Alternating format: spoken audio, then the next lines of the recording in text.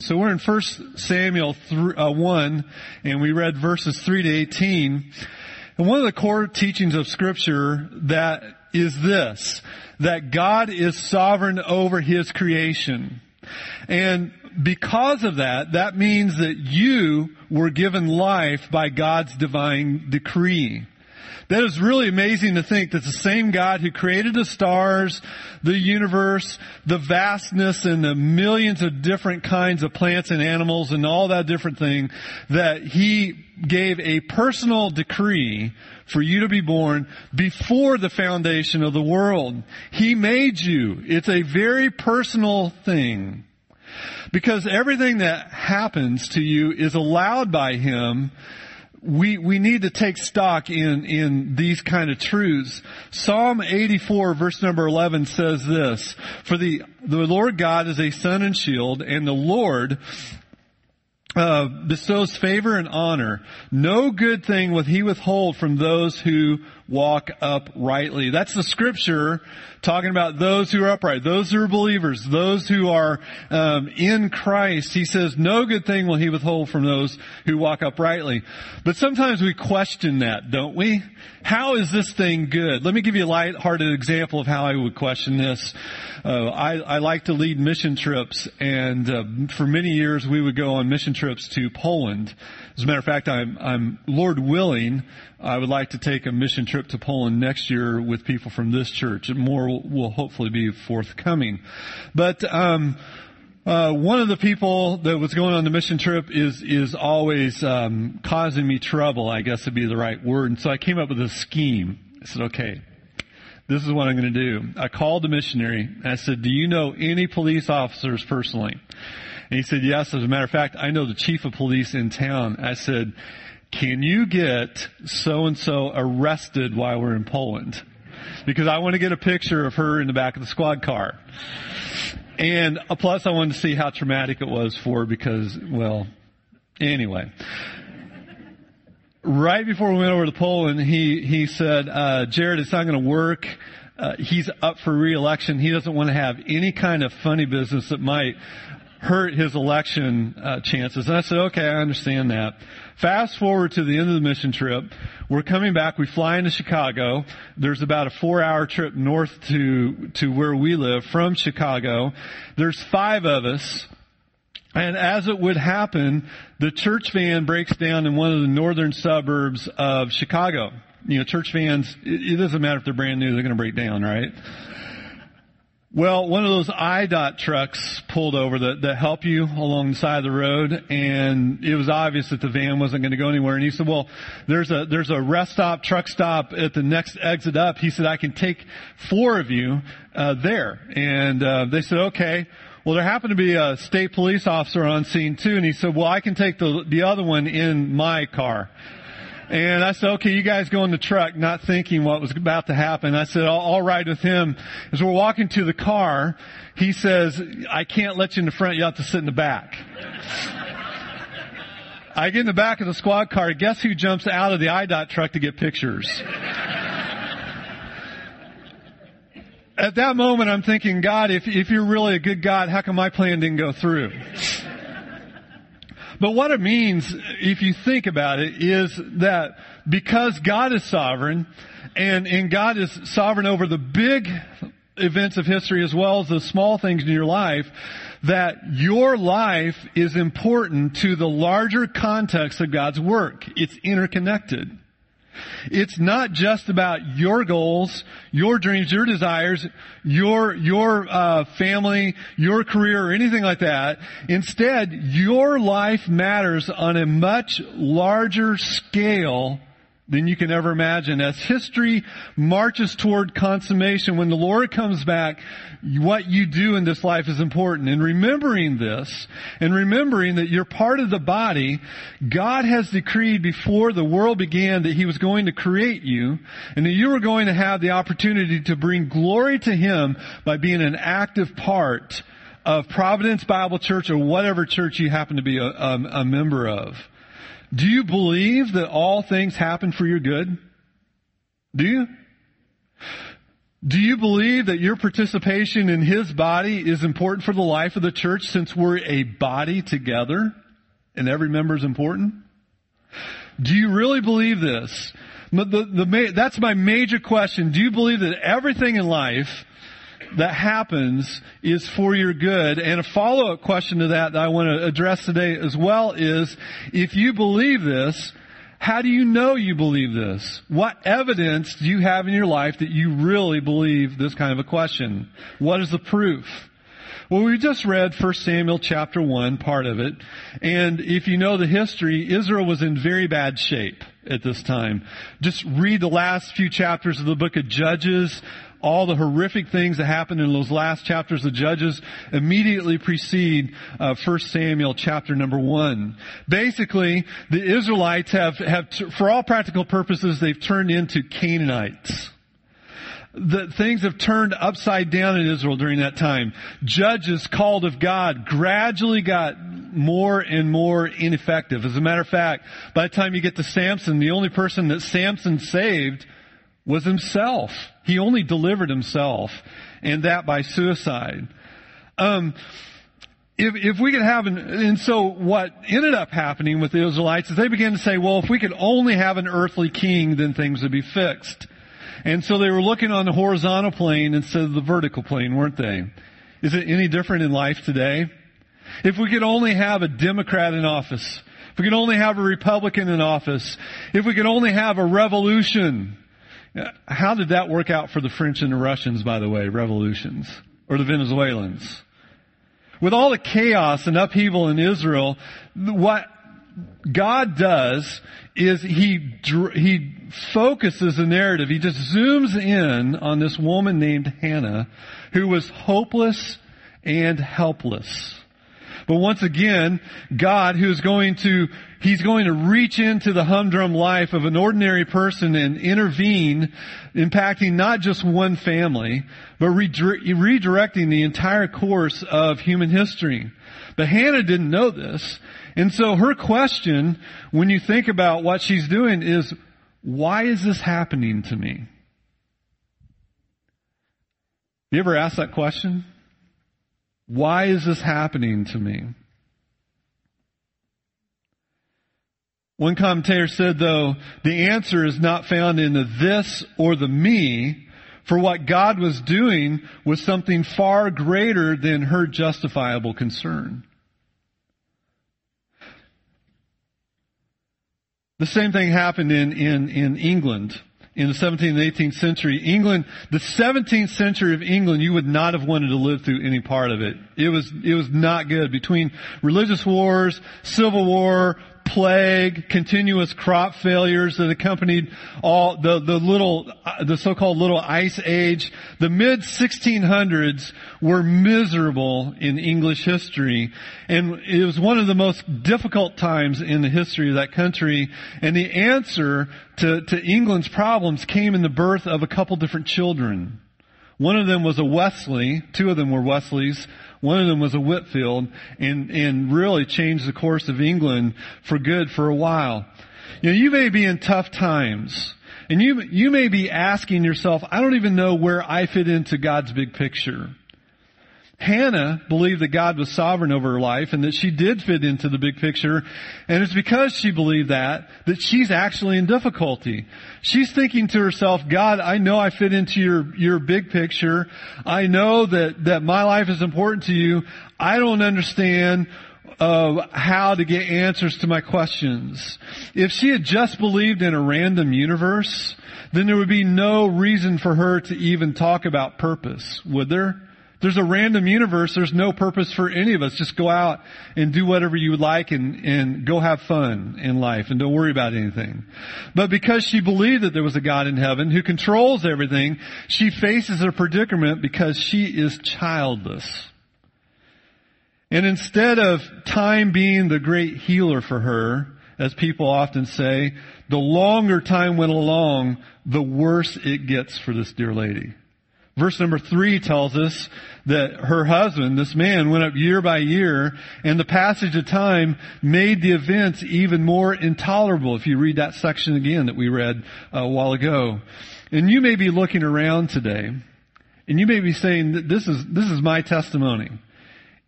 Maybe you're saying, if only this could have been stopped. If only this could have been resolved.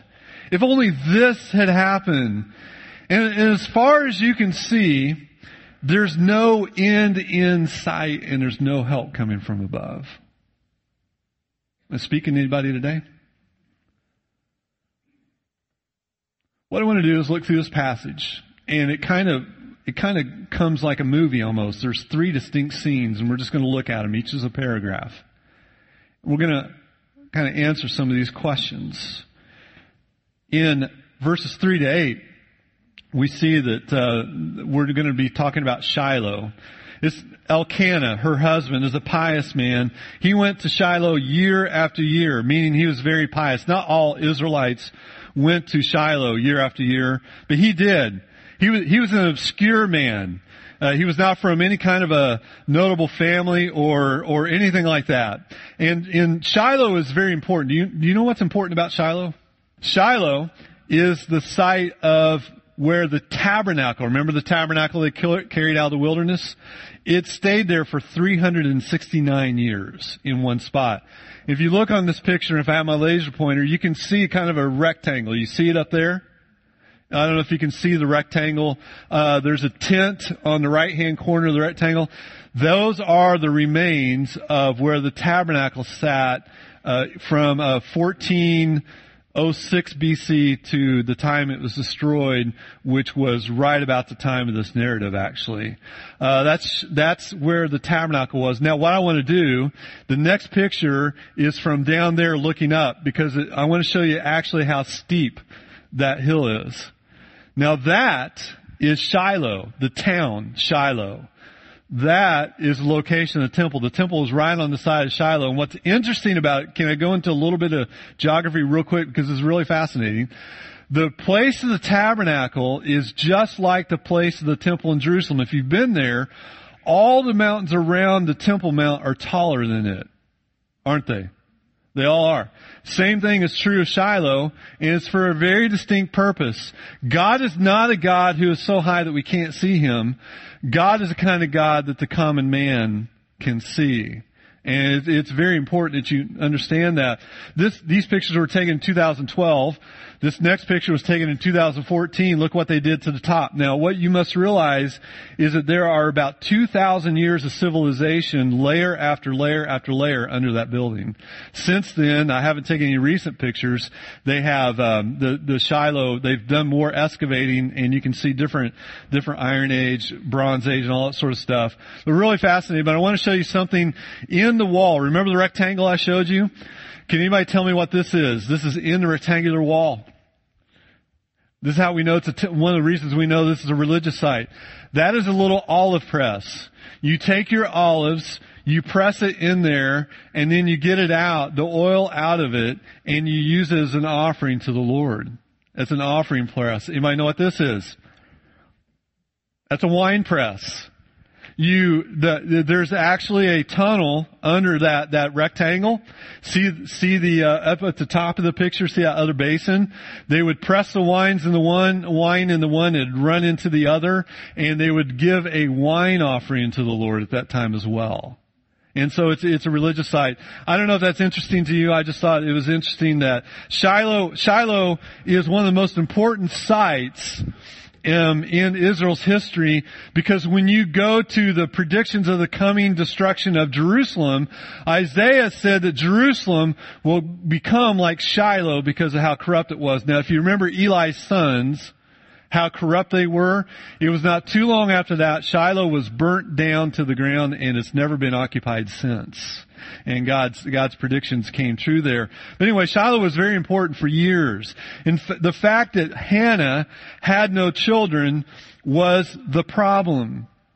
So on the surface, it would seem like going to Shiloh would be a perfect time to get her life in order. You can imagine somebody coming to her and saying, hey, don't you think for just at least a little bit you can quit thinking about yourself and give your attention to God? Could you see some well-meaning person saying that to her as she's going to Shiloh? That'd be the wrong thing to say, wouldn't it? Hannah's going to Shiloh and it's just exacerbating things. Elkanah, her husband, took Hannah as his wife first. She was the first wife. Apparently, when it was apparent that she could not have children, he took Penina, as his wife, and he got something that he wanted from her, which was what? Children. He got children from her. But he also got what he didn't want, and that was he got a divided household. Verses 4 and 5 highlight Elkanah's giving portions for the yearly sacrifice, but this practice heightened the tensions in the family. You read these verses and you see that he gave portions to Penina and to her sons and daughters, and then whatever he gave them, he gave a double portion to Hannah, indicating that he really loved Hannah. Maybe he didn't love Penina as much or even at all. Hannah didn't have any children. And it's obvious that he was a good guy who's thinking of what he's doing is a good thing. And in reality, he's just compounding the problem. Have you ever been in that situation? Somebody come to you, they either say something they think is going to be a good thing, or they do something they think is going to be a good thing, and all they're doing in their good intentions is compounding the problem. That's what's going on here. The Bible understands that. God understood that. That's why he had this narrative like this. Penina, looking on, says to Elkanah, I know you love her more than me. I mean, it was very obvious he loved Hannah more. Then turning to her rival, she basically said to her rival, what do you have to thank God for? You got nothing. God's closed your womb. Surely he's forgotten you. I can imagine these exact things being said to her, couldn't you? How cruel, how intolerable that is. The psalmist uses these same words in Psalm 13, verses 1 and 2. It says, how long, O Lord, will you forget me forever? How long will you hide your face from me? How long must I take counsel in my soul and have sorrow in my heart all the day? How long shall my enemy be exalted over me? You ever felt like that? That's a psalmist being real about how he feels about life. And so, Penina becomes the catalyst for all this conflict and aggravation. Verse number 7. Look at what it says. Can you feel it? And so it went on year by year. Lord, I've been putting up with this for so long. Lord, this has been such a hard time for me. Are you listening? Have you forgotten me, Lord? Because year after year, I pray about whatever it is, and it seems like you're not answering. I know I'm speaking to people who've had that exact same kind of prayer at one time or another. Can you imagine dealing with this year after year? For 10, 20 years. This is a condition at that time that is not going to be resolved. I am sure that there was a feeling of complete helplessness with Hannah. But Elkanah knew something, her husband. He knew this. He knew that all things that come our way and all things that do not come our way are directly from the Father's hands. Think with me about that. Read that one more time. All things that come your way and all things that do not come your way, whether you judge them to be good or bad, they are directly from the Father's hands. Hannah knew that as well. And she's having a hard time allowing her heart to catch up with what she knew up here. I think that's a basic human condition, isn't it? Knowing up here during hard times is sometimes very difficult for your heart to catch up with what your head already knows. She knew that she served a God who was interested in the affliction of her people. How does she know that? Because she's got the Pentateuch. When God heard the affliction of the Israelites, she knew that He was a God who would not forget His own. She knew this, but at the same time, she had a hard time reconciling the apparent contradiction, because it just seems like it, doesn't it? This may be exactly where you are in your spiritual pilgrimage. You're waiting for your emotions to be brought under the control of what you know to be true about God. Notice Elkanah in verse number 8. We could subtitle this, Stupid Things That Husbands Say. Verse number 8, and Elkanah, her husband, said to her, Hannah, why do you weep? Why do you not eat? Why is your heart so sad? And that's bad enough, isn't it? To say that. Why? And then he has to say it, doesn't he? Am I not more to you than 10 sons? I could think of a few answers that would not be so nice to respond to that. Can you get on the camel and start riding that way? Now, what would your response to that question be? Are you serious, Elkanah? I can't even believe you asked that. Why do you even need to ask that question? How is that helping the situation? His question, I want you to think about the question for just a minute. His question, am I not more to you than 10 sons, reveals something. He's saying, am I not sufficient? But I think it reveals a little bit more. A couple of commentators brought this out this week. I think that in asking that question that way, he is revealing his true desire to have sons as well. And it was almost like a dagger in her heart. Because by asking that question, Elkanah revealed that he longed for the one thing that they couldn't have together. A better way of wording that question, listen to this. Wouldn't this have been better if he looked at her and said, are you not more to me than 10 sons, Hannah? Now, the next paragraph, we're going into the tabernacle now. Verses 9 to 11. Hannah has removed herself from Elkanah, her husband, who has questions, and she places herself in the presence of the one who has answers. It's kind of like asking the question of the psalmist in Psalm 73. Truly, is God good to Israel, to those who are pure in heart? But as for me, my feet almost stumbled and my steps had nearly slipped. In other words, I know you're a good God and you look after all your people, but what about me? Then he goes on to talk about his disorientation, as the psalmist does in Psalm 73, and how he begins to envy the wicked and their prosperity. He goes on to describe the prosperity of the wicked, but he comes back around. I want you to see this answer. In verses 16 and 17 of Psalm 73, this is how he finishes. He says, but when I thought how to understand this, it seemed to me a wearisome task until I went to the sanctuary of God, and then I discerned their end. Hannah was in the place where she could find answers, and that place is in the presence of God. This is exactly what she does. How does she arrive to the sanctuary? She arrives in deep distress, deep heartache, bitter tears, anxiety and affliction. I mean, these are all things to describe what's going on. She's probably saying, dear God, I love you. And you know me, but my husband, he doesn't get it.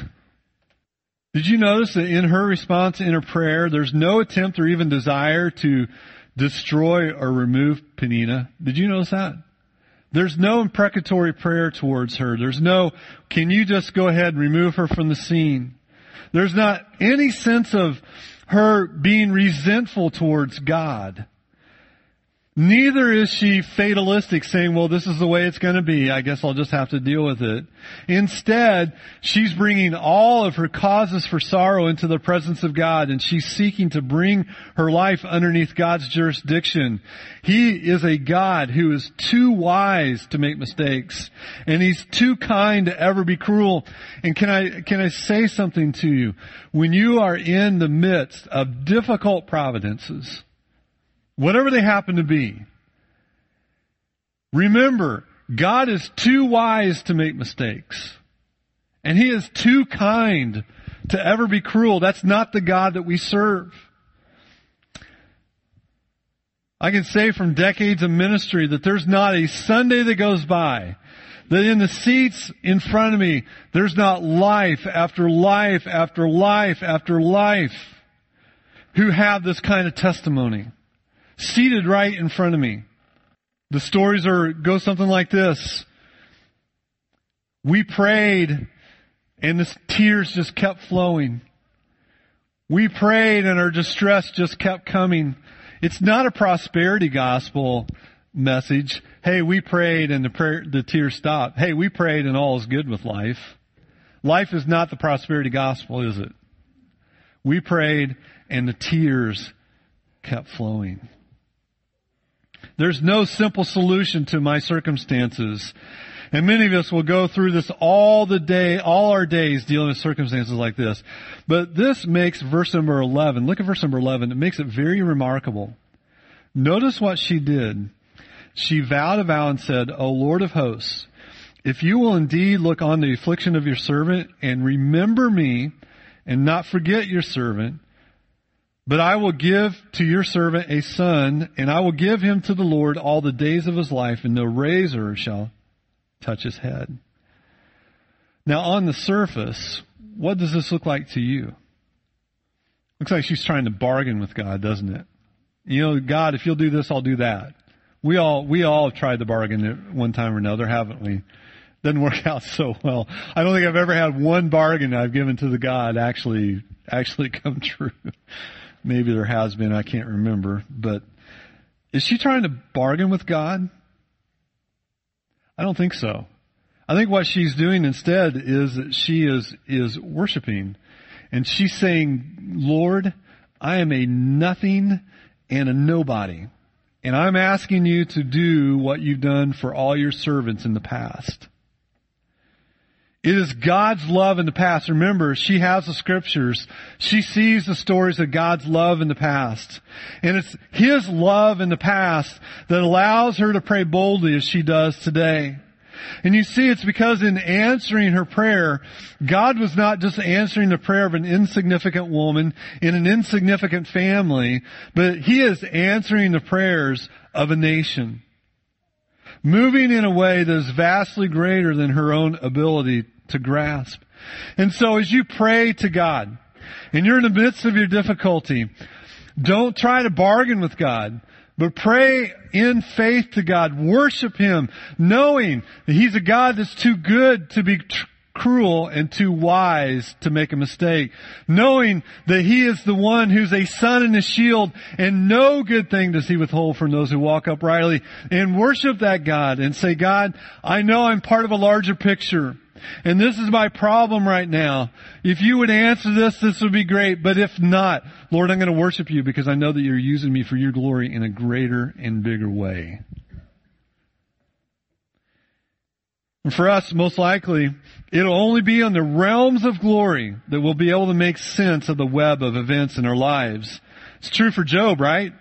Job had no idea the crazy things that went on in his life. But he knew in glory, and we know because of Scripture. Notice something else about her. Her request was not a selfish request. What was she willing to do? She's willing to give it up. It wasn't a selfish request that she was asking.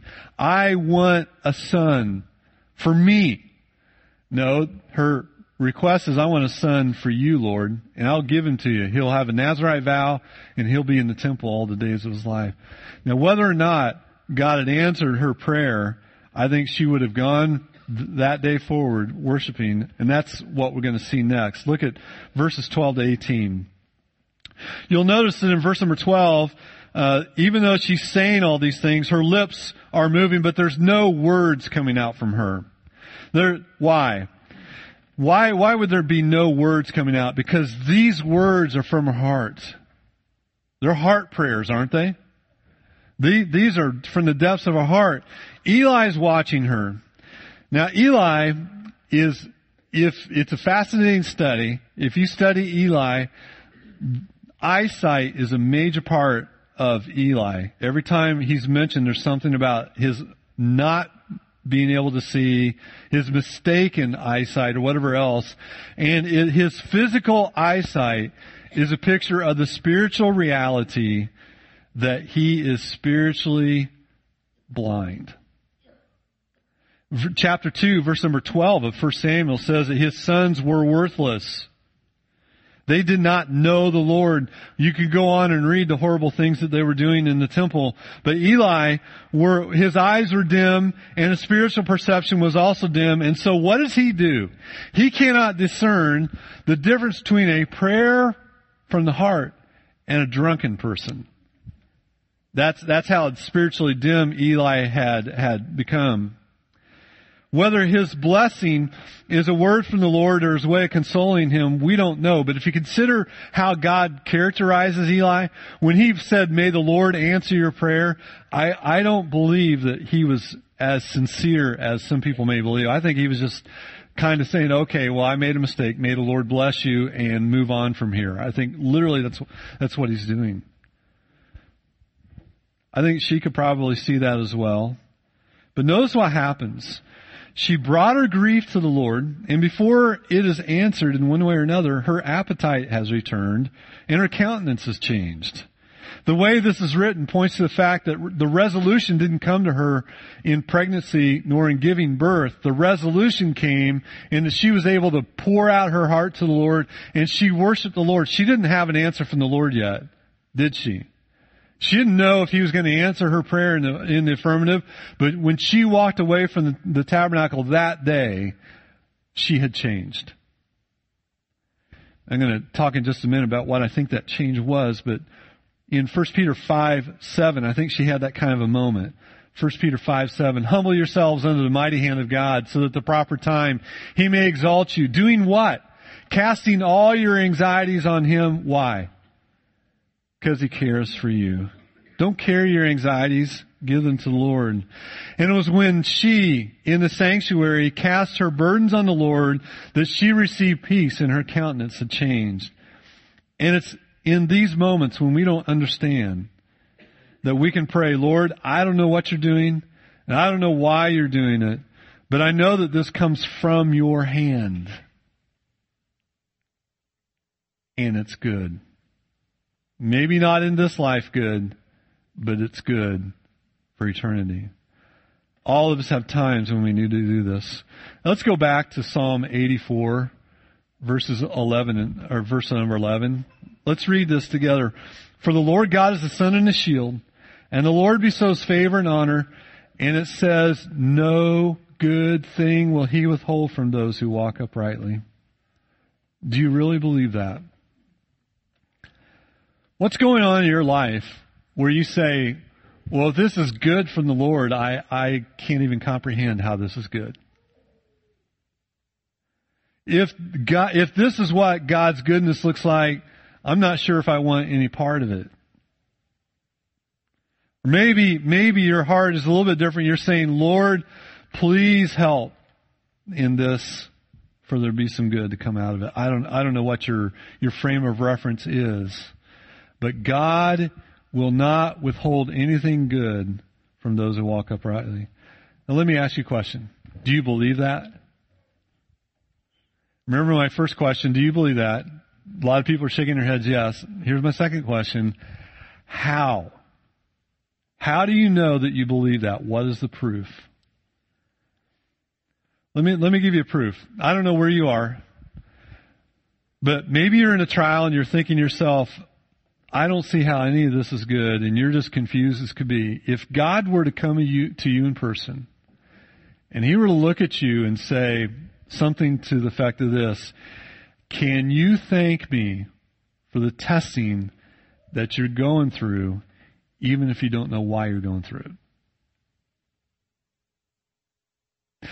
If you can do that, if you can ever get to where you can say, "Yes, God, I trust you even though I don't know why I'm going through this," that's the proof. That's the proof. And you know what? When you can answer that with a yes, you will walk through life with a peace that you have never comprehended before. I don't know where you are today.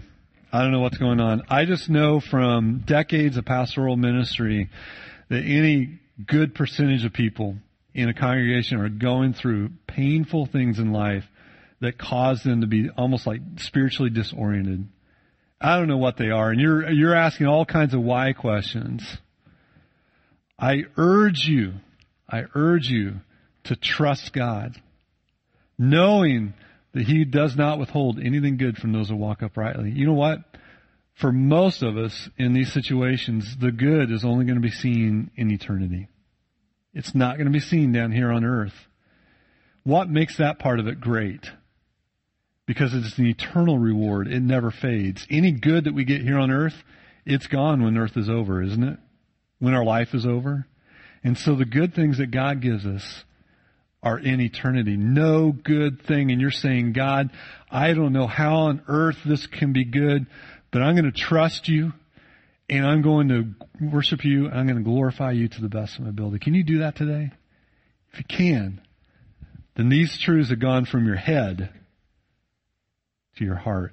And that's what God wants all of us to be. Lord, thank you for your scripture. What a tender passage this is. What a precious woman in this narrative, and what a great God you are. I have no idea what people are going through today. I do know a number of people going through trials. I just ask, Lord, that you will sustain them. Your grace will be upon them. Help them, Lord, to grasp this not only in their head, but also in their heart. And those who are believers in Christ, who are in the body together with them, help us to encourage them, counsel them, and pray for them faithfully, Lord, so that in glory we can say together, that was a difficult time, but my, what good came out of it. Because you're a God who decreed us to have life. You saved us individually. And you saved us into a body who is marching towards the consummation of the world and time. And we get to be part of that great event. In Christ's name we pray. Amen.